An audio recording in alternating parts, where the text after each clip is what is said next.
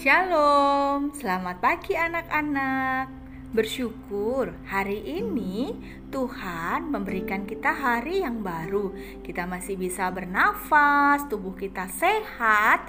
Itu semua berkat anugerah Tuhan. Anak-anak, sebelum kita memulai pembelajaran kita hari ini, Miss Natali mau ajak anak-anak untuk datang kepada Tuhan.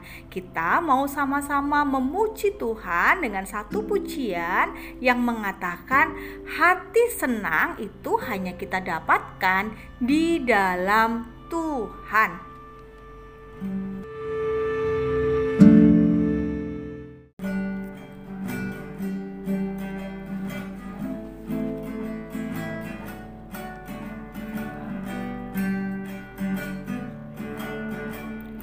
Hati senang ya ya, hati senang ye ye, hati senang amin di dalam Tuhan. Bersuka cita selalu, berdoa senantiasa, ucapkanlah syukur dalam segala perkara. Sekali lagi ya.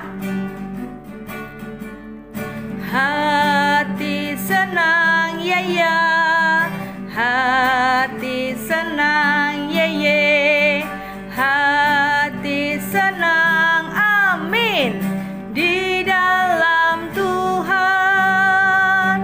Bersuka cita selalu, berdoa senantiasa, ucapkanlah syukur dalam segala perkara.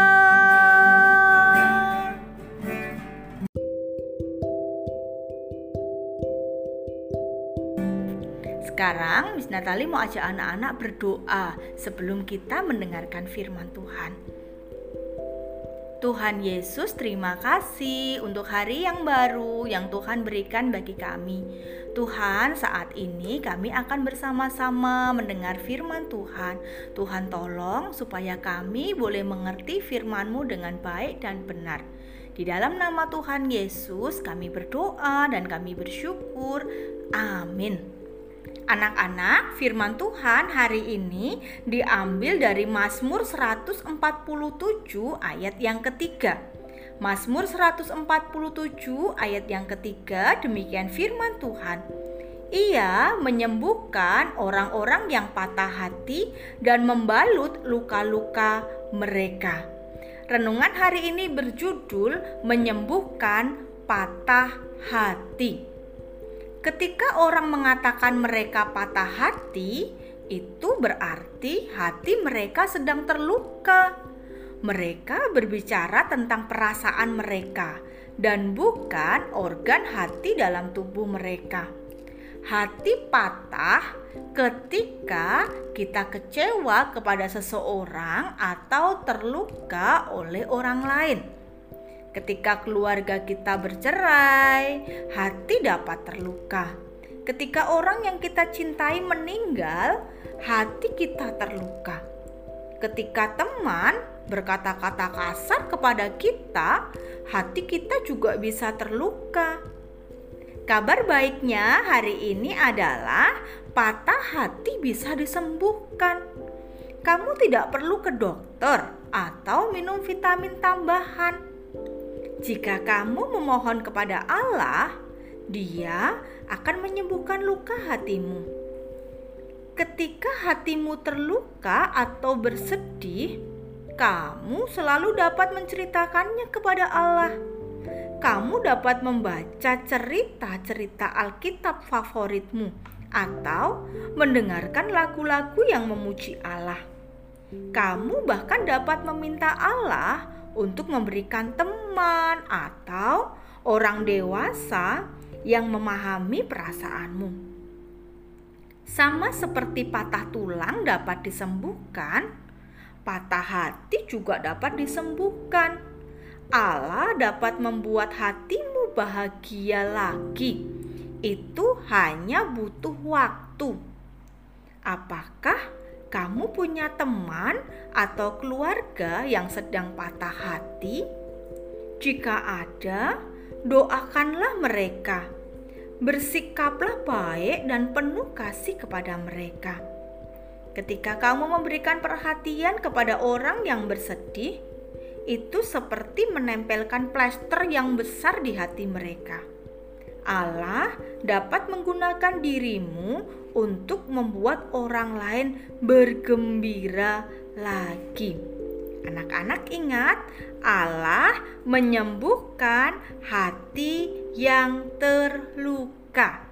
Kalau saat ini anak-anak sedang mengalami patah hati, datang kepada Tuhan, meminta Tuhan untuk menyembuhkan. Dan ketika Tuhan tempatkan anak-anak di rumah, Tuhan juga mau anak-anak bisa menghibur dan menguatkan saudara, orang tua, ataupun teman-teman kalian yang sedang mengalami patah hati. Kiranya Tuhan menolong setiap kita untuk menjadi anak-anak yang dapat membawa damai, mengajak setiap orang yang patah hati untuk datang kepada Tuhan. Kita berdoa. Tuhan Yesus, terima kasih untuk firman-Mu hari ini. Tuhan, tolong kami ketika kami saat ini mengalami patah hati. Kami mohon Tuhan boleh menyembuhkan hati kami, dan Tuhan juga yang boleh menolong kami untuk menjadi berkat, pembawa damai bagi orang lain yang kami temui.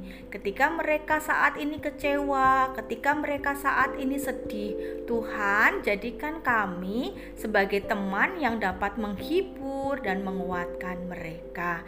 Tuhan juga menolong kami kalau hari ini kami belajar secara online. Tuhan berkati jaringan internet kami, Tuhan berkati alat-alat yang kami gunakan, sehingga itu boleh memperlancar untuk proses belajar mengajar.